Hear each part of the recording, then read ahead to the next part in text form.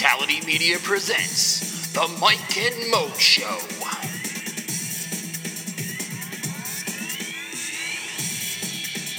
Now here are your hosts, Mike Calandrillo and Maurice Moten. Episode 40 of The Mike and Mo Show. I'm Mike Calandrillo, he's Maurice Moten, and we are back. We are bigger and better than ever. We're about to talk some wonderful football action, crazy things going on. We are already about to start week 11 of the NFL season. The baseball hot stove is heating up. We've got trades involving the New York Yankees. Things are looking pretty fortuitous for my team. I'm going to touch a little bit on the NBA, but before we get into that, Mo, welcome to the show. And what else we got in store? Well, before I get into the whole sports thing, I'm going to tell you people, I'm going to warn people early. I'm going to give you guys a lesson for you athletes out there. I'm going to give you guys a lesson on how not to get extorted by Instagram models and strippers. That's coming up later. Nice. But good stuff. Okay. We're going to talk, as you said, about some NFL football. Major announcement by Tony Romo. Maybe not major as far as Cowboys fans. They're just happy they're winning. But I think this is a poignant announcement he had to make midway through the season. As Mike said, a little bit of baseball. Some honors were handed out. Trades are heating up. Interest from other teams heating up. And, of course, we're going to end it off with some picks. We didn't get to pick yesterday because of the Saints and Carolina Panthers already playing the Thursday night football game. But we'll move on and try to improve on our horrible picks from the previous week. But we're going to start with Tony Romo's announcement. Now, he came out and basically said, this is Dak Prescott's team. And he understands, what's going on here. And we all saw this coming. The Cowboys are, I believe, now, 8-1? So they're not going to make any switches. And as long as they keep winning, why mess it up? And this was my argument when they were 4-1. This is my argument when they were 5-1, and so on and so forth. And obviously, the smarter heads in the front office agreed with me, and they said, why are we going to wreck this train when we're winning? And I don't think Tony Romo is ever going to take a snap again in Dallas, even though Jerry Jones has said there's no consideration of letting this guy go and it being his last time in Dallas. But I think it's pretty much over at this point. And his announcement pretty much said it, because he said, number one, it's Dak Prescott's team right now. Number two, he's also said he's not done playing. He feels like he has more time, more left in the tank to put together some more touchdowns and some wins. So the best thing that would happen for Romo would be him going to the front office and saying, hey, I'm the all-time passing leader for this franchise, which he is. He bridged the gap between Aikman and the current. If you remember, between Aikman and Romo, we had a bunch of Quincy Carters, John Kitnas, Matt Castles, Chad Hutchinson. I mean, Dallas was pretty bad at the quarterback position until Romo came over and took over for Drew Bledsoe. But if I'm Romo, I just go to the front office and I say, hey, look, I'm the all-time passing leader for this franchise. The least you can do, I put in work here. I know Jerry treats his players very well, and I'm sure he would accommodate and say, hey, look, trade me, or if you trade me to a team I want to be traded to. If you can't trade me to a team that's willing to take me in for a good deal and it's not beneficial to you, then just release me and I'll find my way and I'll pick my own destination. I think that's the best case scenario for Romo and the front office. Now, we're a cynical society, and people have criticized Romo for his announcement, which I find ridiculous, because people said, hey, he's reading off the paper. Is it really sincere? And I saw the announcement. I saw the video. And yes, he is looking down at the paper. He's looking up at certain points. But you got to understand, as Mike and I do this show, sometimes we get off the show. I'm sure I do this. I don't know about Mike. I'm speaking for myself here, actually. Sometimes after the show, I think about things that I should have said. Sure. Or I left out. Okay, I left this out. I left that out. And certain times when you're talking and you're just ad-libbing everything, as I do so well, sometimes you still leave out some good points. And I think Romo, in this certain situation, he wanted to have everything. He wanted to write down everything and make sure it was clear, because he didn't take questions during this press conference. It was just basically him talking, and he basically said, I hope I answered all your questions with what I'm about to say. So when you're reading off of a paper, you can kind of basically read everything you wrote so that you included everything you wanted to say and you said it clear, versus getting up there and just ad-libbing everything, and you may leave out certain points, or some certain things may be ambiguous, and there may be questions to follow, because we all know how reporters are. If you don't fill in the blanks, they will fill in for you. So I think Romo did the right thing. And number one, getting up and getting out in front of this whole thing and saying, hey, it's Dak Prescott's team. It actually puts Dak Prescott, who's a rookie, puts his mind at ease knowing that his veteran knows that, okay, it's his time to shine. Number two, putting it out there to other teams that he is still willing to play some more football. So he will be available if the Dallas Cowboys let him go or trade him. Number three, it's just being the bigger person, because we all know how hard it is. We don't all know, but it is very hard to lose your job to someone else. I don't know if any of you have ever worked at a job where you were doing something for so long and all of a sudden someone else comes in and is able to do the job better than you and you get replaced. I remember watching the Fab Five documentary. Rob Pelinka, James Vasco, and Eric Riley all spoke about being upperclassmen and losing their jobs to these freshman fanatics and people. And well, actually, they said it was hard. Of course, those players were able to come off the bench and still contribute, whereas Romo was on the sideline and he can't play. But it still hurts the same, because here you are. You've been doing something for X amount of years, and now you have to relinquish that to someone who's new and basically fall to the background. So I give credit to Romo for standing up, being a man, and saying, hey, I'll take one for the team. I'll sit back and watch it. If you need me, I'm here. But I'm still willing to play after this year. No, it was a wonderful speech, I thought. Very sincere. He kind of laid it all out for everybody to see. And my new favorite word is meritocracy. I'm going to try to use that word at least twice a day. But, it's funny. Fickle Cowboy fans, hated this guy when he was the number one. And now I read an article earlier today that said, well, we should have treated Romo nicer. Well, it is what it is at this point. He will most certainly be in a different uniform next year. If I had to pick today, I'd probably say the Denver Broncos, among many other teams that need a quarterback. He'll be okay. He's made a lot of money. He'll come back. He'll be somewhere else. And the Cowboys are in great position for the future between Ezekiel Elliott and Dak Prescott. The future is bright in Dallas. And, it happens. There's always that unwritten rule that you shouldn't lose your job to injury, but we've seen it over and over, and we will continue because it's just the way professional sports works. It may not be fair, but it is what it is, and it'll eventually work out for all parties involved. Yeah, if you lose your job to someone who's a rookie or a young player, and you're a good veteran, you're a productive veteran, chances are you're going to land on your feet and be okay. We saw this most recently, obviously, with Peyton Manning going to the Denver Broncos, and you mentioned it, that Tony Romo would probably fit there because, and it's kind of a similar situation where Romo would have a big receiver like Dez Bryant and Demaryius Thomas. Demaryius just has to be able to hold on to the football. Mm-hmm. And then he'll have a quick play receiver in Emmanuel Sanders who can catch and run. And then he's got two running backs, Devontae Booker, and I'm sure C.J. Anderson will be back next year. So if he goes there, I'm sure he'll be happy. The other option I'm hearing about is the Arizona Cardinals. Warm weather. You don't have to deal with the elements unless you're on the road. You got a 3 wide receiver set that's pretty good. You got David Johnson. You got a pretty good defense, even though they're not playing like it right now. And you have a head coach who understands offenses in Bruce Arians. So I think those would be the top two best places for Romo. I don't see him in the Jets uniform, even though I joke a lot about the Jets going after him. I don't see him going to the Jets or the Bears because both teams have issues with their offensive lines. If you're Romo and you've had all these collarbone injuries, you don't want to go behind a shaky offensive line and get hurt again. You want to go out in blaze of glory. You at least want to contend for a Super Bowl. So you can't do that with the Jets or the Bears right away. So your top two options, obviously, again, would be the Broncos or the Cardinals. Either, not such a bad situation. All right, that's it. We'll be right back with Open Mic. Open Mic.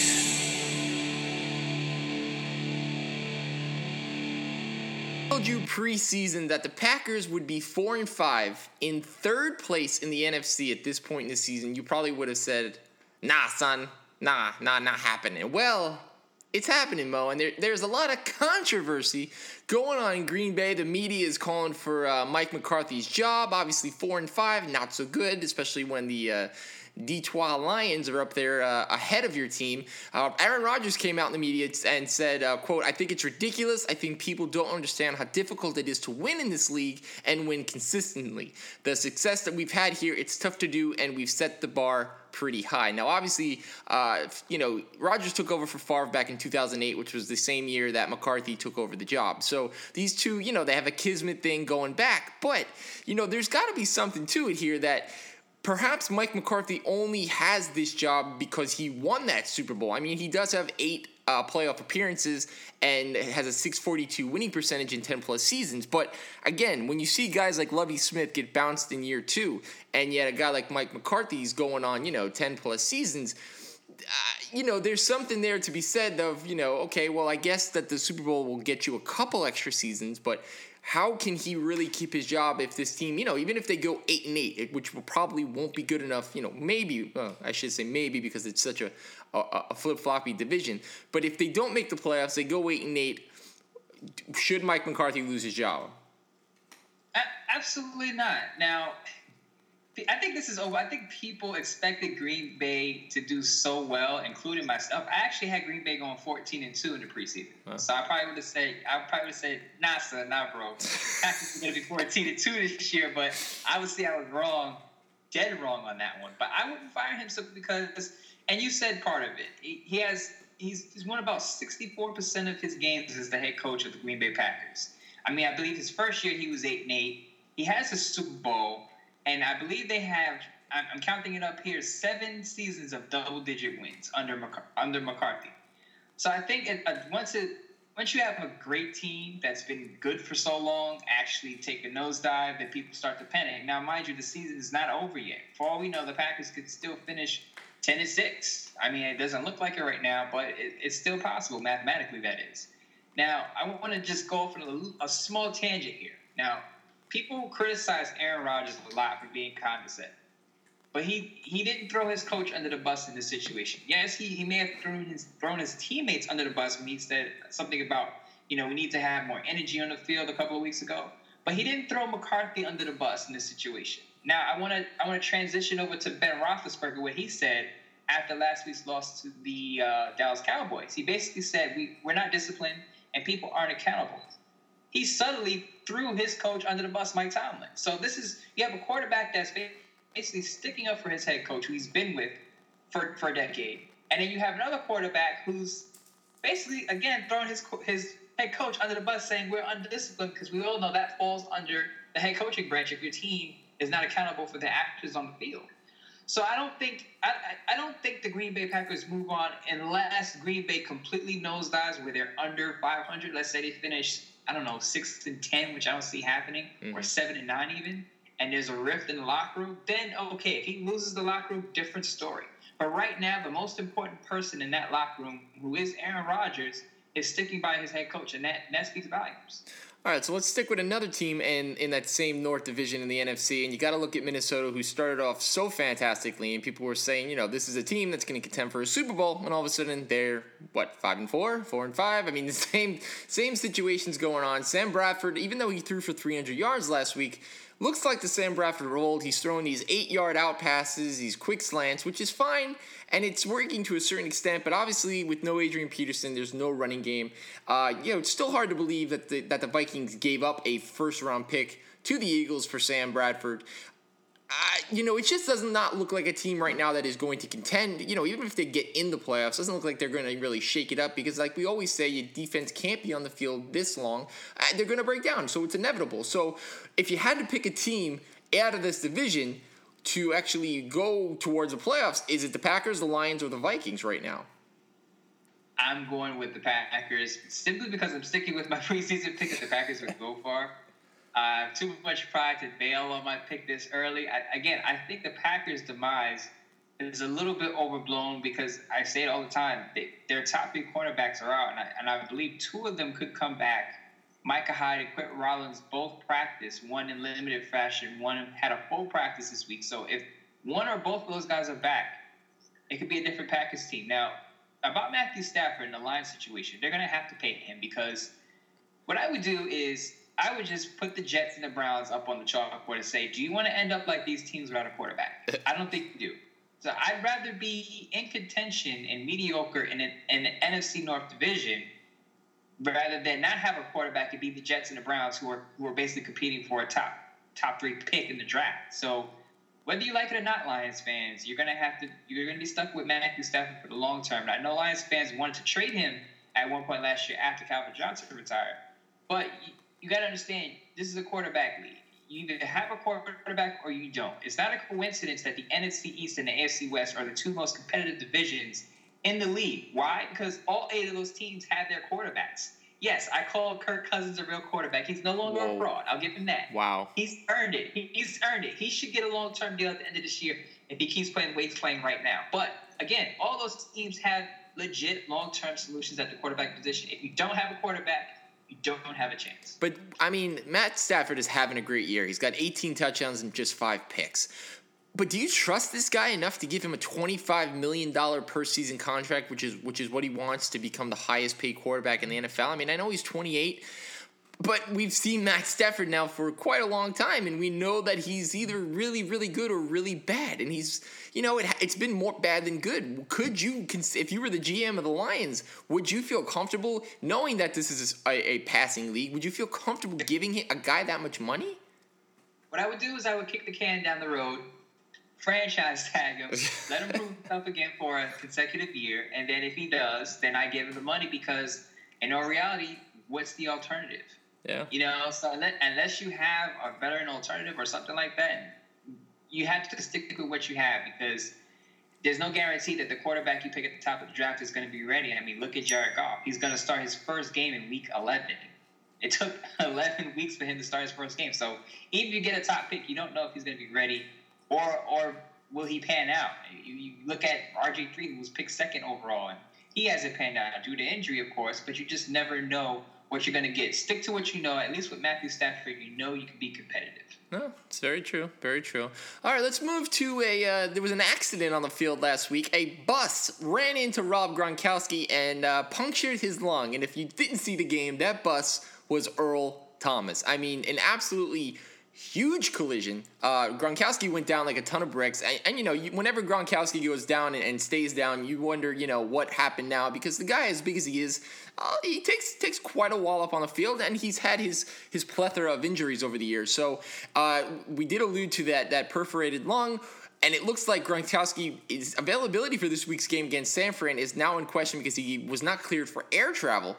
Now, is this something where obviously it looks like the Patriots are going to run away more than likely with that AFC East?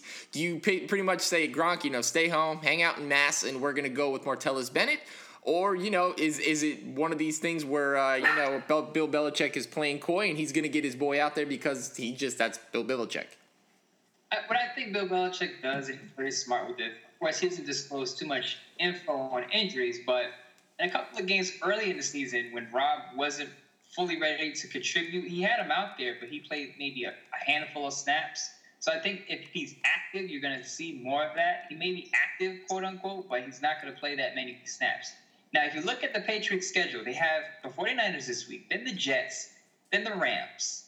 So that's 3 games in a row. If Gronkowski is legitimately hurt and let's say he's injured but he can't play, I sit him out because you're looking at the long term. You're looking at the playoffs, and you can beat the 49ers, the Jets, and the Rams without Rob Gronkowski. This is part of the reason why you have Martellus Bennett. He's just as capable as Rob Gronkowski and racking up the touchdowns. I believe in one game, Bennett had 3 touchdowns in one outing. Yeah. So you don't really need Gronkowski. You got Brady. You got all of these receiving options out of the backfield at running back. LeGarrette Blount is looking like one of the best running backs in the league right now. Yep. And don't forget Julian Edelman. So you have weapons. You don't need to put Rob out there and put him in jeopardy of being, or I guess, puncturing that lung even more, or giving him problems, or just slowing up his recovery. So sit him out 3 weeks, bring him back against the Ravens, who usually play the Patriots pretty close, and you move on from there. Well, if anybody knows Maurice Moulton, they know that he loves him some Instagram. And mainly he loves Instagram for the Instagram models. Well, it looks like he loves them as much as my man Von Miller, because Von Miller is wrapped up in a legal battle over a sex tape that was recorded while he was vacationing in Cancun months ago. Now, according to documents obtained by the Smoking Gun, it looks like there's a man with a pseudonym named Doe is petitioning an LA court judge to block a woman he had sex with from distributing or selling a video that she allegedly recorded on her phone without him knowing. That's the issue we have here. Now, according to documents, Doe happens to be Von Miller. Now, Mo, we talk about athletes and how it's so easy for them to, get certain things, and, they've been, they have certain lifestyles that, most people, you and I probably wouldn't have. But you just have to think as a dude, as a guy with some money, you don't even have to be a football player. You have to watch out for, Instagram models, girls like that in general. But my man, he did not. So it looks like my man is actually being extorted, according to what Von Miller or Doe is saying, for $2.5 million for the video to not be released. There's an LA businessman that named Kevin Blatt that I guess brokers the sale of these sex tapes, which, how do I get that job? I mean, do we really even need to give Von Miller advice on this? I mean, how do you let something like this happen? It's 2016. You would hope that, as much as maybe this guy say, I'm in love with an Instagram model, you got to know there's just some people that have ulterior motives. Yeah, have you seen the Instagram model he was dealing with, Elizabeth Ruiz? No, but I will shortly. I haven't though. Yeah, please Google her. Okay. I don't blame Von Miller for if he is a single man with no strings attached, I don't blame him for having relations with her. But these athletes, and as you said, people in general, I mean, why are we recording ourselves? If you don't want a possibility of your escapades getting out in the public or being posted on Facebook or YouTube, don't record yourself, people. Like, I don't get what the fascination is with recording yourself in that situation. If you're an athlete and you don't want to be caught up in these sticky type of situations, I'm going to give you a quick checklist on what to do, okay? Not because I know, but just because I'm well-rounded, so I can kind of, guide you on these things, all right? So real quick, a checklist. Number 1, check the pillowcase. Make sure there are no hidden cameras there. Check the headboard, because people can get sneaky and implant things in the headboard and you never know. Check all lamps. That includes lava lamps, night lamps, kitty lamps that were Ninja Turtles. Doesn't matter. If something looks off with the lamp, check the lamps, okay? Bring your own condoms. You don't want any situations where there are holes in your protection, okay? Oh. That goes for offensive lines and quarterbacks, and that goes for you in the bedroom. Last thing, keep your fiercest friend on speed dial just in case you're in a robbery situation, because you never know. And we saw this with the Knicks, and I know this is at a strip club, but this can happen at a hotel or at a place of residence, that a person can lure you to a hotel and a stripper or model, and then she can have her homeboys waiting for you outside the hotel room or outside somewhere to basically just rob you. Or she could rob you herself. So what you want to do is you want to have your friend on speed dial, either parked outside or close nearby, so that if something happens, you dial 2 or something, or you just send a quick text to letter Q, whatever. And he'll come and he'll debunk the robbery, and you'll get off scot-free with your money or your belongings. So people, understand this, okay? You need to protect yourself when you're dealing with strangers. No matter how pretty the Instagram model or stripper is, they are strangers, and you don't know what their intentions are at that moment. Last thing, if you're married, just FaceTime your wife and kids. Mm-hmm. That will quickly snap you out of any situation, any irrational decision you may make at the moment with someone you are lusting for. So again, if you're single, check your surroundings. Keep a friend on speed dial. If you're married, just check in with your wife and kids. It only takes a minute, not even a minute to snap you out of that irrational decision that you could make. So that's to all the athletes, people, married men, doctors, lawyers, barbers, anyone out there listening. Please heed my warning on this. You will save yourself a lot of money, a lot of heartache. That is Mo's guide to getting out of a bad booty call. For $29.95, you can buy the entire package. It's definitely worth it. The only other thing, Mo, and we'll wrap up this segment with this, is that Monday night we know that your Oakland Raiders are headed to Mexico. Not New Mexico, but Old Mexico, to play the Houston Texans. And immediately when I heard this, because I wasn't, I didn't follow it. I didn't know where exactly the game was a couple weeks ago. I thought to myself, why? We've gone to England twice. We might be going to China in 2 years to play a game, but now we're going to Mexico. And I immediately thought this is one of the unsafest places in the world. And a report came out that right now there is a spike in cartel-related violence in Mexico City. And immediately following that, the NFL sent out a memo to both teams with a headline that said, "Do not leave the hotel," which was followed by a line advising players to leave all expensive jewelry at home, not to bring large sums of money, and to definitely not use ATMs. Now, obviously, in a place where every day there's kidnappings, robberies, extortions, murder going on constantly, why and how would the NFL put their players and their multi-billion-dollar product in harm's way? Secondly, there is also on that same memo that says, do not order room service, eat all meals in the meal room, do not eat outside of the team room, only eat the food that the NFL is providing from the United States. So you can't leave the hotel before fear of being possibly murdered or kidnapped. You can't eat the food for possible, encephalitis or Ebola or mouth diarrhea. Okay, so what in the world? I understand we want to share the game with the world, but if it's not safe and you're putting 52 players, multiple executives in harm's way, when is enough? And when is the NFL going to just stop being so freaking greedy? Well, two things here, okay? First of all, you said it, NFL wants to globalize the game, and I think they're overdoing it by putting players in harm's way, because as you said, the memo went out. And the thing, the NFL, and I hate to say this because I pray that this does not happen, but the NFL won't learn their lesson unless, say, a football player, a known player, maybe gets into some trouble with the cartel. Yeah. At that point, it becomes reactionary, and the NFL says, okay, maybe we're going too far. But we all know with these big companies, they're not going to reel back until something bad happens. And I hate to say it, but they will be greedy until something negative happens. A player, I don't know, again, gets held for ransom. And I don't know if you remember, but we had an early podcast where I believe it was the offensive tackle for the Texans. Dwayne Brown said that he had meat in Mexico, and he came back and tested positive for some steroid. Yeah. So that's along with what the NFL said, don't eat any of the food, only eat the food that we provide you. And it's just, you're going out there, basically, it's a business trip. You're not out there to have fun, even though players are like, oh, we're going to Mexico, we get to go to a new area and kind of check out the place. And they can't even do that. They can't even really enjoy it because they have all of these restrictions. So, again, players of both teams have to treat this like a business trip. I'm going in to do business, and I'm going to come back to the States and continue with my life. But the NFL, I never listen to the NFL when they talk about player safety, because you send the players to Mexico knowing there's a danger aspect to it. You got players playing on Thursday on like 2-3 days rest. They're thinking about extending the season. All the things that they say go against player safety. But you can't take the whole player safety mantra seriously.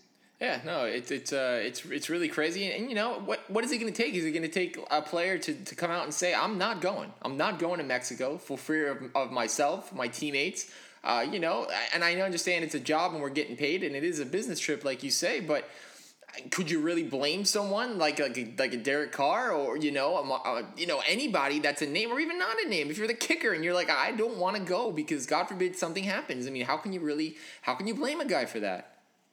I wouldn't. I would be more afraid. Family members, I'm sure, are even more afraid because they have no control. It's basically they're just waiting back to hope that their husband comes back or their brother or their son comes back safe. And it's the NFL will probably say it's a small percentage chance of something happening if all the players stay together. You can't predict everything. And let's say something does happen. God forbid it doesn't, but if something does happen, that's going to be on the NFL's hands. It's going to be on Roger Goodell's watch. It's now time for Building Momentum. gave out the Cy Young Awards the other day, and it seems like everyone skipped right over Max Scherzer of the Washington Nationals winning the NL Cy Young because Justin Verlander of the Detroit Tigers was snubbed the AL Cy Young. And if you're wondering, well, why are we talking about a guy that was snubbed and not talking about, Rick Porcello, who actually won the award? Well, it's because of Kate Upton, who, if you've never heard of Kate Upton, you need to, Google her or get out of your apartment or stop living in your mom's van. She's, hands down, arguably one of the, hottest women ever in the world. If you've never seen her Cat Daddy video, I'm not even sure if it's still legally on YouTube, but you should definitely Google that as well. But, just to set the record straight, Rick Porcello did indeed win the Cy Young Award. Porcello received just 8 first-place votes to Verlander's 14, but Porcello got 18 second-place votes, which finished in the top 3 on 28 of 30 ballots. Now, interestingly enough, even though Verlander won more first-place votes, he was left off of 2 ballots altogether. So there was 30 different writers that voted. 2 of them didn't even put him on. Now, curious enough, because Verlander was 16-9 with a 3.04 ERA. The 2 guys that didn't write him in were from Tampa Bay. Now, Tampa Bay, barely has a baseball team, but obviously there's some kind of, thing going on there. He also led the league with 254 strikeouts. Obviously, Porcello won 22 games, had a great year. He was one of the main reasons that the Red Sox played so well. But, watching a lot of baseball like I do, Verlander very easily could have won 22 games himself, but unfortunately the Tigers did not have a good year, didn't hit very much, and they cost Verlander many problems. But Mo, I want to pass along the torch to you to let the good people know why the beautiful Kate Upton is so angry and how she phrased it on Twitter that had the entire world ablaze with, I don't want to say remorse, I want to say jealousy maybe? As you know, I believe Kate Upton and Justin Verlander are engaged, so this is her fiance. So, of course, if, he's snubbed for an award, she's going to take response to it. And her tweet, and I quote, this is what she said on Twitter. "Hey MLB, I thought I was the only one to screw Justin Verlander. What 2 writers didn't have them on their ballot?" Now, I thought that was a perfect response because, 1, she has a legitimate gripe.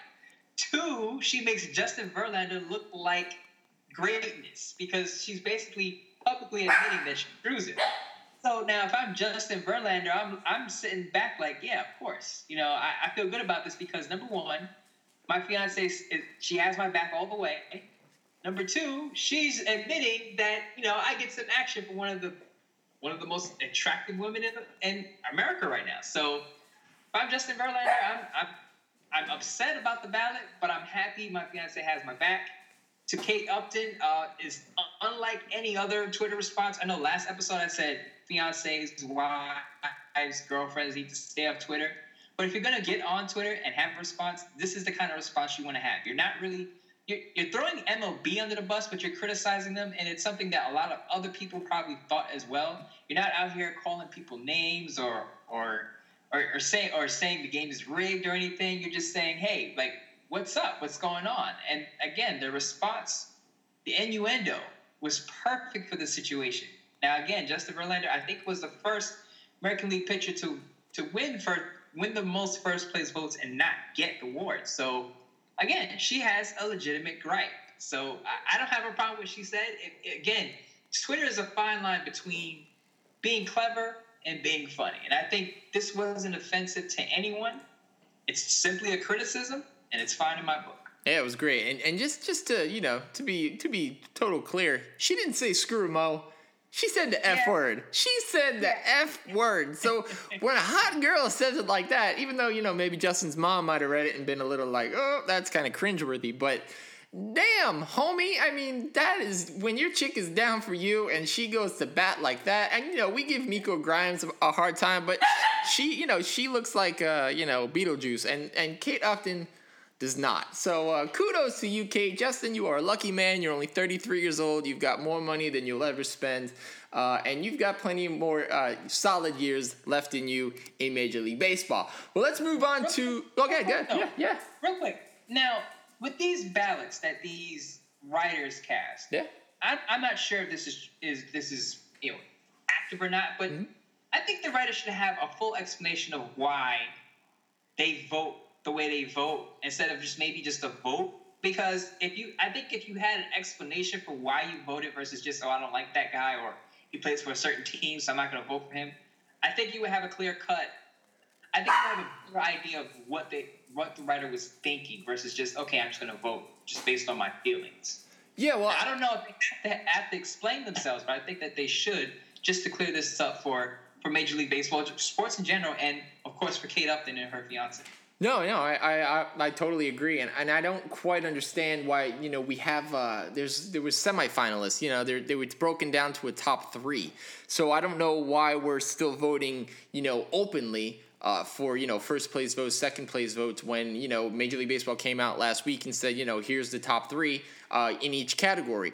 I'm sure again it's a popularity contest to a certain extent. If you're a writer for Tampa, you might write in Chris Archer or Jake Odorizzi or anybody that pitches for Tampa, and leave off a guy like Justin Verlander because he pitches in the American League and he beat your team, which is 100% unfair. And, not that these writers came out and said who they replaced Verlander with because for fear of, being blackballed out of being, the Baseball Writers of America's Association. But yeah, you're totally right. There needs to be a little more credibility. How exactly do you get these credentials? I want one. I mean, what does it take? Because, you have to hold yourself to a higher echelon. I mean, even though I'm a Yankee writer, I'm not going to write in, anybody, even if it was Masahiro Tanaka over Justin Verlander because Justin Verlander had an amazing season. So you have to take your allegiance out of the equation and just be fair. So, I mean, maybe, who knows, all the things that Kate Upton said, if it eventually breaks down to something more transparent coming about and being more fair for everyone, then great. Then, not only was it funny and hot, then it also did some good for the voting process. Absolutely. But ladies, if you're going to stick up for your man on social media, Kate Upton's response is the perfect response. Use that as a model going forward. Yes, absolutely. All right, so this week the MVP was given away in Major League Baseball, and from time to time on this show, we often have a debate: is it MVP, Most Valuable Player? Is it MOP, Most Outstanding Player? And if you look at the National and American League, it looks like it's one of both. Now, obviously, Kris Bryant had an amazing year for the Chicago Cubs. Even if you think that Anthony Rizzo was just as important, without Kris Bryant, more than likely this team is not going to win. Not going to win the World Series, and rightfully so. He had an amazing year. Daniel Murphy finished in second place, and Corey Seager, who won Rookie of the Year in the National League, actually finished in third place. But you can't take away what Kris Bryant did. I mean, the guy had 39 home runs. Just a fantastic player. Third base, left field. It's funny too because the past 4 years he's won an award from college to minor leagues to Rookie of the Year and now MVP, and he's the first person in a 4-year span to ever do that. So I mean, this is a guy that's going to be around for a very long time. Now the opposite side of this argument, or whatever you want to call it, is Mike Trout, who to me hands down is the best ball player in the game right now and is still under 26 years old. He's the first player under 26 since Mickey Mantle to win 2 MVPs, and if you remember a couple of years ago, Mike Trout, has finished, I think it was third. He finished 3 times he finished in second place. And one of those years was to Miguel Cabrera when Miguel had that amazing Triple Crown win. But that's the thing. The Los Angeles Angels of Anaheim were dreadful this year. They were not going anywhere. They were very, very bad. But Mike Trout still won the MVP award. Now, obviously, Jose Altuve finished third. He plays for the Astros. They weren't much better. But Mookie Betts, who I honestly thought would win it with a 363 on base, had a great year and led Boston. Really, I mean, I know they had Big Papi and a couple other players, but they made the playoffs. So with that being said, Mo, I mean, again, we're back to this discussion. Is it MVP? Is it MOP? Part of me feels like Mike Trout was given the award because there was maybe no clear-cut favorite in the American League, and that, maybe the writers felt they owed it. And that goes back to what we were just saying about, what are these writers really giving the award out for, and is it justified? Yeah, I guess it depends on the year. And like you said, maybe if there's not a clear-cut favorite, then you just lean on the best player overall. And the only equivalency I can think of in the NBA would be LeBron James. So if you don't have like a year we have Golden State Warriors and all players on one team, if you can't decide on one, then you just go with LeBron because everyone knows LeBron's great. But sure. I guess it's the same thing in baseball, but we're going to continually have this argument, most outstanding player, best player, most valuable. And it all depends on who's voting at this point. Because as you said, the Angels didn't have anything going for them this year, and Mike Trout still won the award. So, Chris Bryant, you can say, okay, his team won, and Chris Bryant was great, so no arguments there. But little murky on the AL side. But again, it all depends on the people voting. So people who are still hoping for maybe Russell to win MVP in NBA or Harden to win, even though those teams may not be the best in the West, there's still a chance based on who's voting. So I don't have a problem either way. However you want to vote, I think it matters to the player more than it does the fan, because I guess players, they get more money for certain awards and certain accolades, stuff like that. Yeah. But for us fans, I mean, we will always be thinking, okay, what are the voters thinking? So, because it's all in their hands at that point. Absolutely. Well, the Yankees are back in the news, and it's actually, it's pretty positive. The Brian Cashman, the GM of the Yankees, was able to shed the salary of Brian McCann. Going to be 33 years old this year. He did hit 20 home runs last year, but he only batted about 242. And it was looking like, obviously, he's lost his job to Gary Sanchez, who slugged 20 home runs in just 52 games, finishing second in the American League Rookie of the Year this past week. So Brian Cashman was able to find a home for Brian McCann, sending him to Houston, where he will split time with Evan Gattis behind the plate. More than likely, he's going to be the everyday catcher, because he did have to waive his no-trade clause to allocate a trade to Houston. In return, the Yankees get hard-throwing right-handed pitcher Albert Abreu and Jorge Guzman. And not that I want to tap myself on the back, but last week I wrote an article for Yanks Go Yard where I said that if the Yankees were smart, they would pull Albert Abreu from Houston. He was the number 7th ranked player in all of Houston's farm system, the number 4 ranked shooter. So, good for me. I guess, I don't want to be too braggadocious, Mo, but you already just did it for I'm sorry. I'm sorry. I won't do it again until next week. But anyway, more pleasantly, it looks like the Yankees are, I don't want to get crazy, but they're remaking this team. And if you're one of the people that feel like the Yankees are not stockpiling all of these young, exciting talents to not make a giant trade for Mike Trout, then, you might want to, shake yourself up a little bit, because as I always say, there's only so many positions on the field. It's great to have a plethora of young minor league options, but this is still the New York Yankees. This is still, New York. This is a place that is not going to be okay with not making the postseason, for very much longer.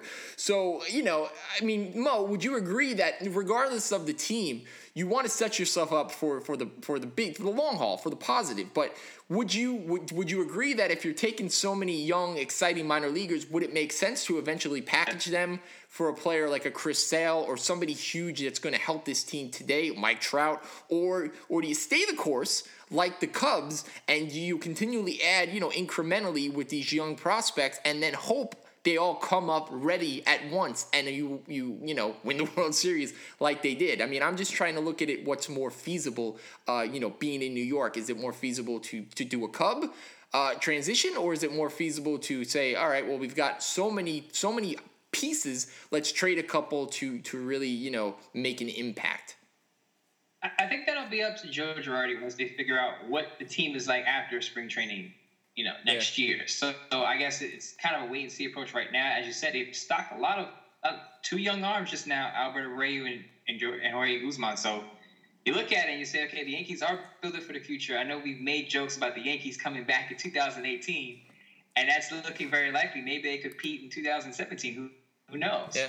But if you look at both models, we've seen it work, as you said, for the Cubs. We've seen it work in the Yankees' DNA.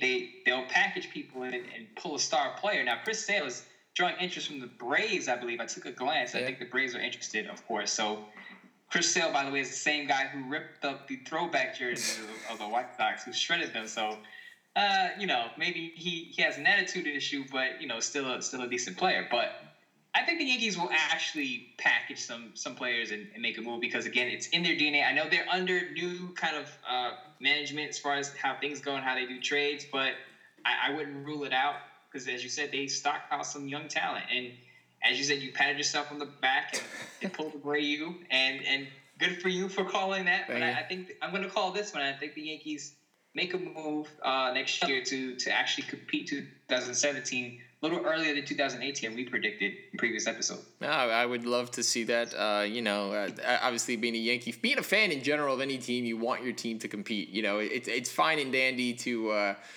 add to the farm system and to give yourself hope to say, well, we weren't very good this year, but next year is going to be better. Well, that's okay. But as a Yankee fan or a fan of any team that continually competes, you really can't get used to not competing for very long. So we shall see. But it's an exciting time. Now let's go to hoops real quick. Vince Carter turning back the clock. 39 years old, the oldest player in the league, averaging 17 points over the Grizzlies' last 4 games with a 47.4% percentage from the field. Obviously only making a pretty small $4.64 million salaries in the final year of a 3-year contract. I mean, Mo, what is going on? Why is he doing so well in Memphis? Is this something that is going to be sustained? And are we gonna see him in the slam dunk competition like rumors have suggested? No, we're not gonna see Vince Carter. Your Ernest. Yeah. I call him your Ernest, but we're not gonna see him in any more slam dunk contests. He'll probably be sitting in the stands in his rocking chair watching the young guns do it. But it's good to see someone from our youth still playing well, because no more Kobe, no more Duncan, no more Garnett, no more Ray Allen, but we still have Vince Carter in a Memphis Grizzlies uniform. He's pretty good from the 3, and he's shooting 47%. Only 10.5 points per game, but I'm looking at Vince Carter, and I'm thinking the Knicks could really use a guy like this because they need a shooter off the bench. Why didn't the Knicks pull Vince Carter? I know Phil Jackson's been around a while. I know he's well acquainted with Vince Carter, his long tenure in the NBA. You could have pulled this guy maybe and got something. But, he's spending his 3 years in Memphis. As you said, I think you said in your notes, this is last year. Mm-hmm. I think this is probably going to be his final rodeo. I don't think he plays as, much longer as a 40-year-old. He turns 40 in January. I don't think he plays much further. Kudos to him for drinking from the fountain of youth and still putting his game out there, because David Fizdale, the new Memphis Grizzlies coach, has changed the philosophy. It's no longer a grind team. They're more of an up-and-down, fast-paced shooting team. So kudos to Vince Carter for acquiescing his game to what Fizdale wants and being productive. Is VC Vinsanity, is he a Hall of Famer? Yeah, that's a good question. Because I know he's never won a title. Obviously, he got there, once with Toronto. But on for what he did for the game, bringing it, after Jordan and those great years against Iverson. I mean, you'd have to put him in the question, in the equation that he was one of the most dynamic players for a stretch of 6-7 years, and until he went to the Magic. That's true, but unfortunately, I don't put him in. Really? I have him as a really good, borderline, and I understand. I totally get it. He was in his prime. This guy was the reason people came to games to watch Toronto Raptors, the New Jersey Nets when they were bad, even Orlando for a short period. But to me, he hasn't done enough on the court wise as far as accolades to get that Hall of Fame status, because it's not I always say this, it's not the really good of fame, it's the Hall of Fame. Okay, we have to. You got to have some type of standard to say, okay, certain good players are just not going to make it. And I admit, Vince Carter was really good, and he lit up the slam dunk contest. But if we're going to have a bunch of slam dunkers in the Hall of Fame, a lot of players would make it. So if you take out the slam dunk contest and you say, okay, what has he done on the court for the teams that he's played for? I think he's really good, but I don't think he's Hall of Fame worthy. All right, well, I'm going to open the really good of fame. He's going to get in, and so is Harold Miner. Is that okay with you? Maybe Spud Webb? Anybody else you'd like to induct into? Maybe John Starks? By the way, Vince Carter went to North Carolina, so it's no surprise that Mike wants him in the Hall of Fame. Well, I have a little bit of bias. Although, if you remember back, he was not the star on those North Carolina teams. It was Antoine Jamison, who was actually drafted before him for Golden State, and they was traded. Remember that trade that took place on draft day with Golden State in Toronto? So, it's just I feel good when I get to see number 15. Looking back in the beautiful North Carolina Argyle theme. But yeah. I would put him in, but again, no one is surprised by that. Well, that is it for Building Momentum. We're going to be right back with a wrap-up. We're going to give you our Week 11 picks, and hopefully they are better than last week. We'll be right back.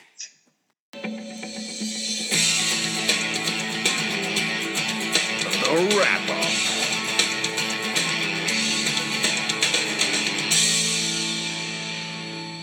I did beat Mo, but I'm not bragging because I was 6-8. Mo was 4-10. Unfortunately, in the Mike and Mo versus the World Fantasy League, I got hosed by the defense that stinks. The dreaded negative point defense. I lost 124.5 to 125.5. It may have hurt my my playoff seeding if I'm even going to get in at this point. I definitely can't drop any more games. Mo, I believe you won, correct?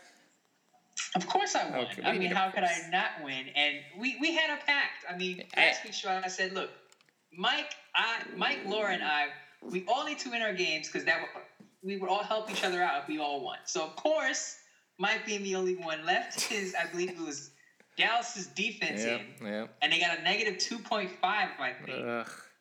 And it took him out of that win column. And fortunately for Mike, he's still in second place behind Laura. I'm going to do him a solid this week, and I'm going to knock Laura down a peg. Please do. So that Mike can come up, so that you can be 2 games behind her. Even though you didn't do me any favors last week, me being the nice guy that I am, being the charitable guy that I am, yes. I'm going to take out Laura and do Mike a favor and give him a second chance in his division. Well, I appreciate that, but I really couldn't have done much more. I mean, Ben Roethlisberger had a huge week. Devontae Adams is playing like Calvin Johnson in his prime, 35 points. Jordy Nelson had a great week. I mean, it was literally the defense. Had I not started the Cowboy defense, which I'm not sure why I did, and kept in Seattle, I mean, again, Seattle was playing New England. I thought Brady would have played a little bit better, but for all intents and purposes, it looks like Seattle's for real right now. Russell Wilson is finally looks semi-healthy and is moving the ball, and they're getting back Thomas Rawls this week. CJ Prosise is now the number 1 that they've let go of of your boy Christine Michael. Never trust a guy with 2 first names. So that team is headed down the right track. But yeah, Mo, I was devastated when I saw that 1-point loss. I said, really? I mean, come on. I actually thought I was gonna pull within a game and first place in my division, and I'm rooting, and I'm like, okay, he's got this, because I agree with you. I would have started Seattle's defense against New England, so I don't blame him for that one. But it's just rough knowing that Dallas couldn't even just pull a 0. That's all they had to do was just pull a 0. And it reminds me, and I believe I texted you when it happened. The same thing happened to me on Monday Night Football with the Minnesota Vikings. I trusted them to shut down the Bears, and it didn't happen. So yeah, well, that was the week I played you, so I wasn't. If you're in a fantasy league and you need to win with the defense, it's probably best not to start them if you're playing a really good offense. But I'm gonna handle the business myself, and I'm gonna take down Laura, and maybe Mike turns it around and wins the game, because right now Mike and I are both 6-4, so we're both pushing for that 2 spot in both our divisions. So we'll see what happens. This week. Well, hopefully our picks now will lead you to some kind of fantasy victory, because it didn't work for me last week. But let's get started. Buffalo and the Bengals. If you watch the Bengals on Monday night against the Giants, they're still kind of inept. They some quarters are good, some quarters are bad. I am going to take Buffalo. I like the chemistry that Tyrod Taylor's got going on with Robert Woods right now. Shady McCoy looks to be about 90%. And that Bengal team, I just don't trust. They're not making the playoffs, and maybe Marvin Lewis's time with Cincinnati is coming to an end. Yeah, I think the Bengals, they lost too much. They lost Mohamed Sanu. They lost Marvin Jones. They lost Hugh Jackson, who I always said this. I said he was the battery that was in the back of Andy Dalton, and him turning things around and being a pretty good quarterback. And you see the difference now. Yes, they have Tyler Eifert, they have A.J. Green, but it's just not enough. The Bengals didn't look good on Monday Night Football. I like the way the Bills played the Seattle Seahawks before their bye, and I think they get this win over the Bengals. Another game, another team, another mediocre performance last week. They looked like they were going to beat the Cowboys. Talking about the Steelers, obviously. Ben Roethlisberger with that play in the fourth quarter. And then you just can't stop Ezekiel Elliott. Their defense is so porous. So with that being said, they're playing the Browns. And if you're looking for the Browns to go 0-16, well, it's might come to fruition. So I'm taking the Steelers for a big bounce back game. Antonio Brown finally played like a number 1 pick last week. Cleveland Browns fans, cover your ears. The Browns are going 0-16, whomped by the Ravens on Thursday Night Football not too long ago. Now you face a Steelers team who comes off a game that they should have won. Pittsburgh pulls it together and wins this game. Browns go 0-11. 0-11. The Ravens and the Cowboys. reign. Dakota Prescott continues his reign over the NFL. I know the Ravens have always a good defense, but I can't see them going point for point with the Cowboys. Yeah, Ezekiel Elliott continues to run. I wouldn't say wild because the Ravens' defensive line is pretty good, but they get it done because the Ravens are pretty up and down. And if you remember, they started the season 3-0, then they dropped, I believe, 3 or 4 games. Then they got back in the winning column. They played the Browns, for crying out loud. So Cowboys are a much better team. They take this one 9-1. Good for Prescott. Romo remains on the sideline. Jaguars and the Lions. The Jaguars are supposed to be where the Lions are, and the Lions are supposed to be where the Jaguars are in the crazy NFL world that we have this year. But Matthew Stafford's playing for a $25 million a year contract, so I'm giving Matt Stafford some love. And I think the Lions are going to roll over the Jaguars, and more than likely like a 35-21 shootout.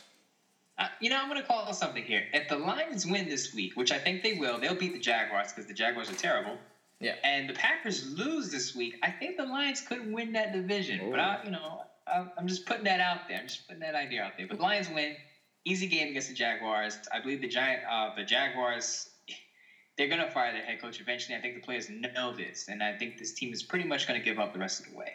Titans and the Colts. Maurice has been just trying to get me on this Titans bandwagon since like week 4, and I think it might have finally worked. I got to see a lot of that Packer-Tennessee game last week, and there's just times where Marcus Mariota just looks like an accomplished NFL quarterback. He's got a hell of an arm. He can scramble. He just flick a wrist, and he just throws it up there. And they got a lot of weapons. DeMarco Murray's having a great year. Delaney Walker's one of the top 5 tight ends in the league. I still would like to see them get some real wide receivers to help Mariota. But until they do, I'm going to go with them this week because they're playing the Colts, and the Colts couldn't stop Memo and Laura, a rushing attack that consists of that. So, Titans. It's funny because I got you on the Titans bandwagon finally, and I'm picking the Colts in this game because, Andrew Luck coming off of a bye week. I look at it this way. The Colts had 2 weeks to prepare for this team. The Colts have already beaten the Titans in a close game earlier this season. I like the Titans. I just don't think they can beat the high-powered teams that can play a little bit of defense. I know they beat the Packers last week, and I know the Colts aren't a good defensive team, but Vontae Davis is probably going to shadow Rashard Matthews, who's come along as a wide receiver. One quick statement, though. The way I look at Marcus Mariota right now, I look at Marcus Mariota as Colin Kaepernick with better accuracy. Now, that's huge because, as you know, Colin Kaepernick went to the Super Bowl under Jim Harbaugh, and Marcus Mariota doesn't have a coach that's even comparable to Jim Harbaugh right now, Mike Mularkey. Yeah. But I think he has that type of talent. I think he's actually a better player than Jameis Winston, but the Colts win this game. I would love to see Peyton Manning take over that team in like a John Elway executive type role and really, really get them right because it's a team with a lot of talent. But, we shall see in the offseason. Moving to the Bucs and the Chiefs, Jameis Winston was the number 1 quarterback a couple years ago. Marcus Mariota was 2. We were always going to have that debate of who was the better pick. For this week, at least, I'm going to go with Mariota, meaning I'm taking the Chiefs over the Bucs. They got a lot of banged up players in Kansas City, but they still got a really solid defense. And we've seen when Jameis just gets under pressure, instead of throwing the ball away, he will take a 10 to 12 yard sack. He's just got to get a little bit, more confident with that ball and play more, like a veteran than, taking that huge sack that knocks your team out of field position. Raiders fans are going to hate me for saying this, but I got to give the Chiefs a lot of credit. I think they could win that division. I had them 3rd in my preseason predictions, but the way they play, they came back down 17-0 against the Panthers last week. And this is a team that just never says die. Under Andy Reid, they're pretty good. They're solid under pressure. They don't lose games that they should lose. They're really good under pressure, and they win games that they should win, I should say. Okay, that's fair enough. Against the Bucs, and they'll go, I believe, 8-2, if I'm not mistaken, and continue to hold that first place spot in the AFC West. All right. Cardinals and Vikings. This was supposed to be a good game, when week 3 of the NFL season started, but now it's just kind of like, we'll see. So, I'm going to take Arizona. Because Bradford is playing like the Bradford of old, and you would think Arizona's got to have something to the tank, but there's a disconnect there. Whether it's Carson and Palmer and his receivers, or David Johnson just not being focused enough in the game plan. They've got some time to get it righted, but hopefully this week it starts. So Arizona. This is probably the toughest game for me to pick because you look at the Vikings and you see how good their defense could be, but it hasn't been that good in so long. And then you look at the Cardinals and they're struggling. They struggled to beat the San Francisco 49ers last week. I believe they won 23-20. So it's kind of like, okay, one of these struggling teams has to win. If I flip a coin, I say, okay, who has the better offense? I'm going with the Cardinals. The Vikings defense, ever since they lost that Monday night game where I was depending on them for my fantasy team, I've just lost hope in the Vikings. Then they lose to the Lions, and they lost to the Redskins. I just can't depend on the Vikings for anything right now. Cardinals win this game. Bears and the Giants. The Bears are a mess. They're a dumpster fire. There's so many different things. Alshon Jeffrey's been suspended 4 games for PED use. Again, he didn't know he was taking it. Jay Cutler looks like he plays at a Division II school.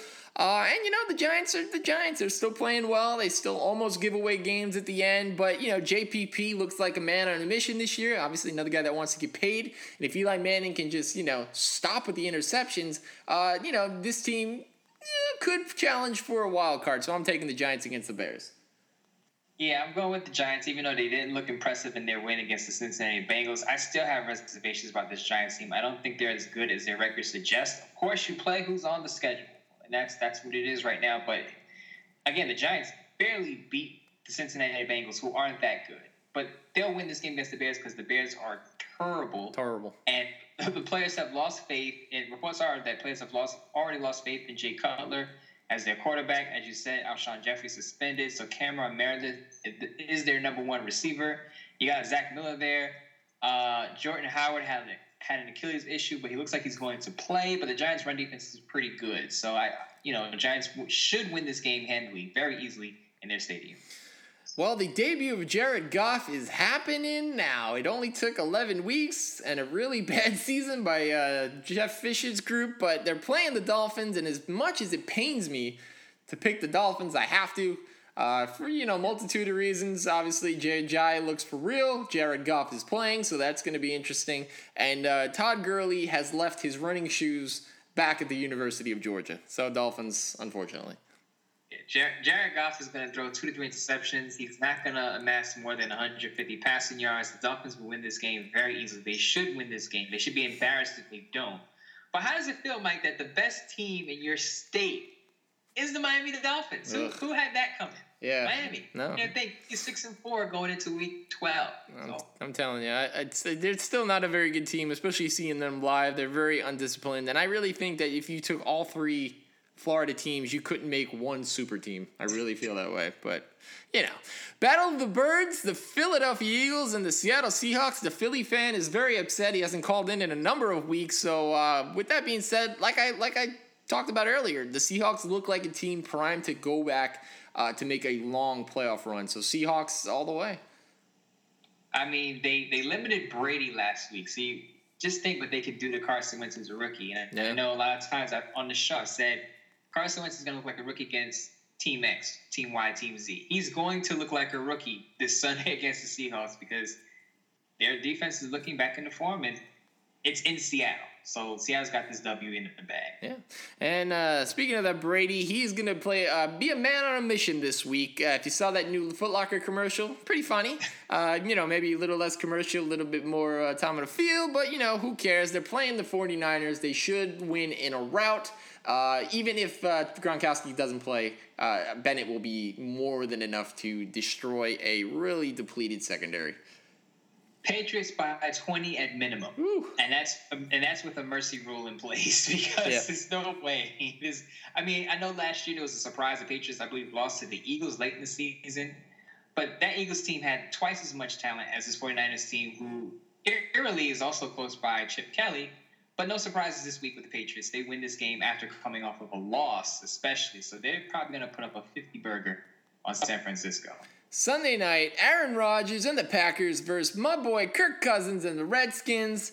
I'm sorry. I don't believe in the Packers anymore. I'm getting off the bandwagon. I know they got Christine Michael, but it's just, it's very possible the Packers could take this game and right the ship in the NFC North. But right now at home, I'm taking Washington. Jordan Reed has still got to get a little bit more involved. I know Vernon Davis is having, a comeback season. For whatever reason, maybe people just don't believe it's actually him without the dreads. But I'm going to take Washington and hope for a shootout type of game. Two things here, Mike. Number one, you are jumping off the Packers bandwagon too early. Yeah. Number two, I know I admit this episode that Kirk Cousins is for real, but he's not for real enough to beat the Packers when they have their cornerbacks playing. Again, I said Micah Hyde and Quentin Rollins could have played this weekend. I think that's going to be the difference. Josh Norman called Aaron Rodgers a wizard, which he is.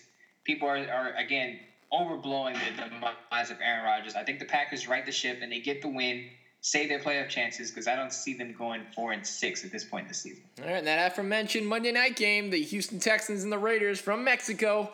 I'm taking the Raiders because I'm a huge Raider fan. Finally. So you finally traded in your Denver Broncos jersey for a Derek Carr number 4 Raiders jersey. For this, until the Broncos get Tony Romo, sure. Well, anyway, the Raiders win this game. The last time Brock Osweiler saw the Raiders, Khalil Mack sacked them 5 times. Now, I know his offensive line is a little better in Houston, but the Houston Texans' defensive line, their run defense, isn't that good. And we saw that Raiders' backfield run all over Denver. I think they repeated again against the Texans and win this game to improve to 8-2. And there you have it. Those are the picks. Hopefully we do a little bit better this week than last week.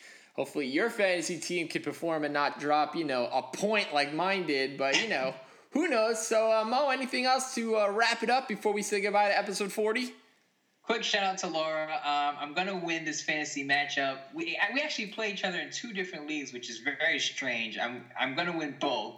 She had a lot of interesting things to say over Twitter, but I won't repeat them. I'm not going to give her the satisfaction or the credit of her clever digs, but I will say that I will come out victorious 2-0 against her in 1 week.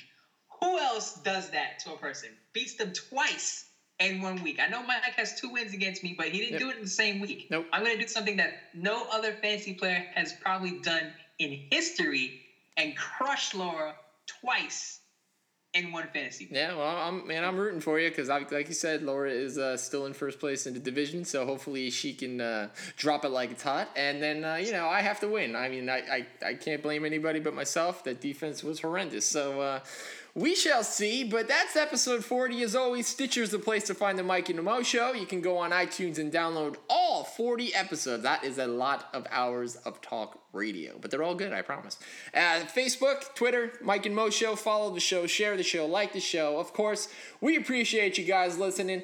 From Mike here in Orlando and Mo in Brooklyn, we appreciate you. And until next week, stay good, be kind to one another, and we'll talk to you then. Take care. Bye-bye.